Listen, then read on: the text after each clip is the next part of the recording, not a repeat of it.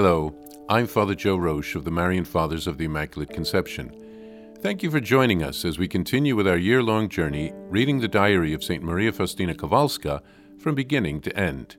Today we take up from where we left off, beginning with diary entry number 1548.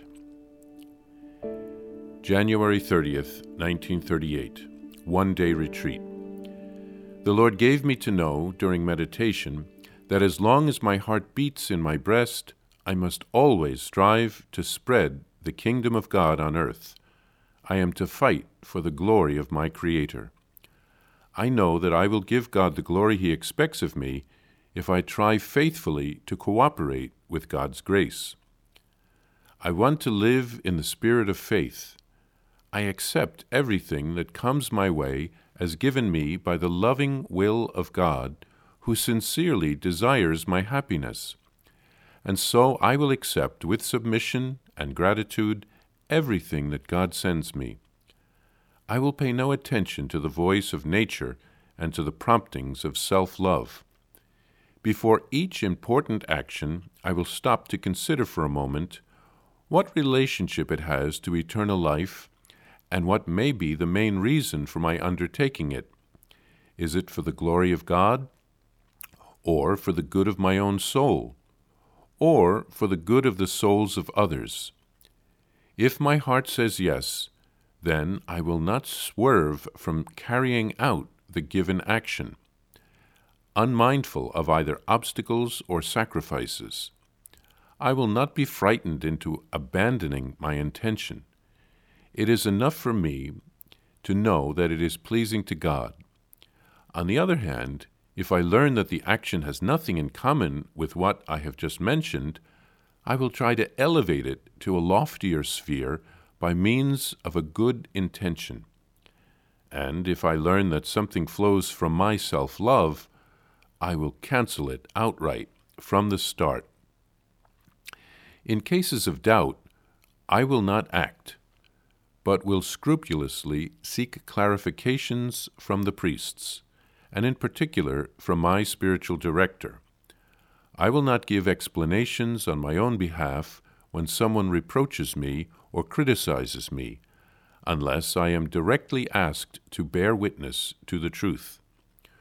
With great patience, I will listen when others open their hearts to me, accept their sufferings, give them spiritual comfort, but drown my own sufferings in the most merciful heart of Jesus. I will never leave the depths of His mercy, while bringing the whole world into those depths. In the meditation on death, I ask the Lord to deign to fill my heart with those sentiments which I will have at the moment of my death.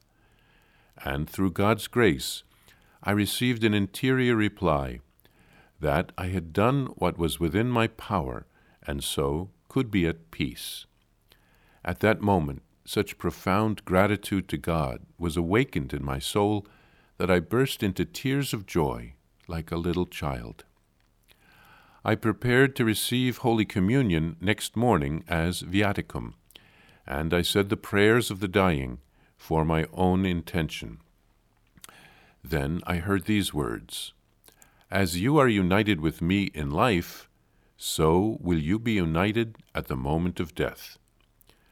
After these words, such great trust in God's great mercy was awakened in my soul that even if I had had the sins of the whole world, as well as the sins of all the condemned souls, weighing on my conscience, I would not have doubted God's goodness, but, without hesitation, would have thrown myself into the abyss of the divine mercy, which is always open to us, and with a heart crushed to dust, I would have cast myself at His feet, abandoning myself totally to His holy will, which is mercy itself.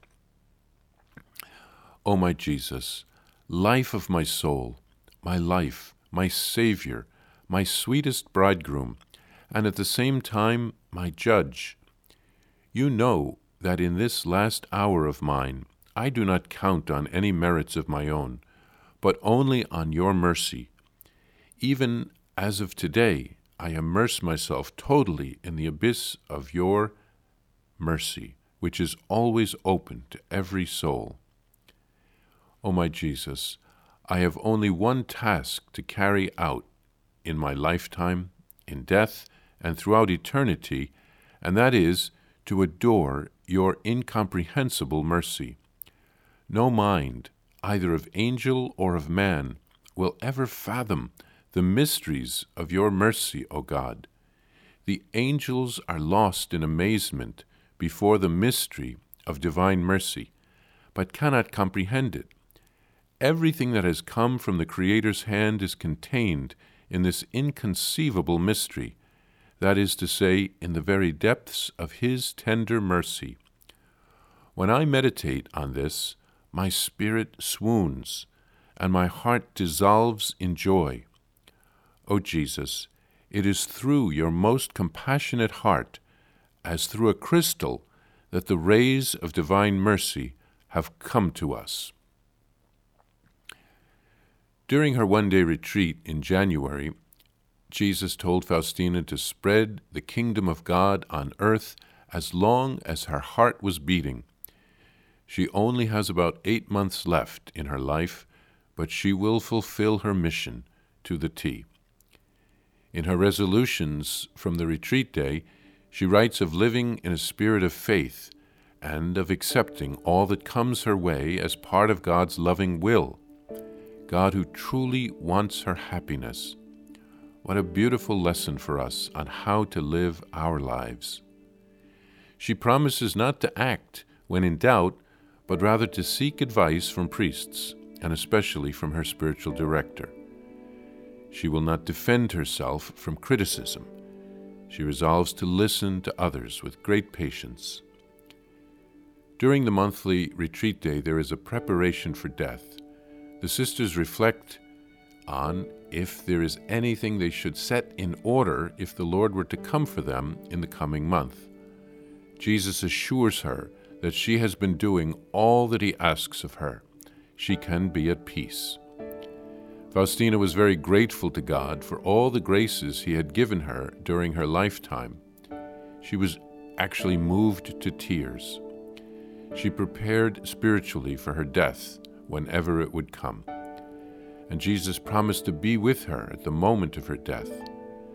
Faustina felt great trust, for God's mercy is in her heart. And she writes a prayer in which she says that at her last hour she will not be counting on her accomplishments, her own merits, but rather on His mercy. And her one task on earth and in eternity is to adore God's mercy. We should do the same.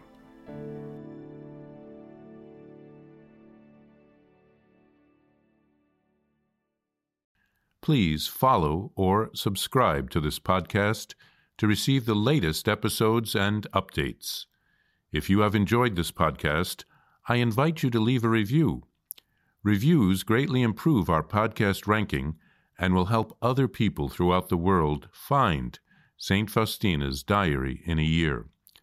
Remember, Jesus promised St. Faustina in Diary number 1075, souls who spread the honor of divine mercy are protected by God like an infant by a gentle mother. Please help us spread the message of divine mercy. Thank you, and God bless you. Visit shopmercy.org to order your copy of Divine Mercy in My Soul, the Diary of St. Maria Faustina Kowalska. It's available in print in English, Spanish, and Polish, and in English as an e-book, available now on shopmercy.org. Are you enjoying this podcast? I invite you to listen to more shows brought to you by the Marian Fathers of the Immaculate Conception. Join us daily for enriching spiritual content, which will help you on your journey with Jesus Christ. Simply visit DivineMercyPlus.org for a complete list of our shows. That's DivineMercyPlus.org.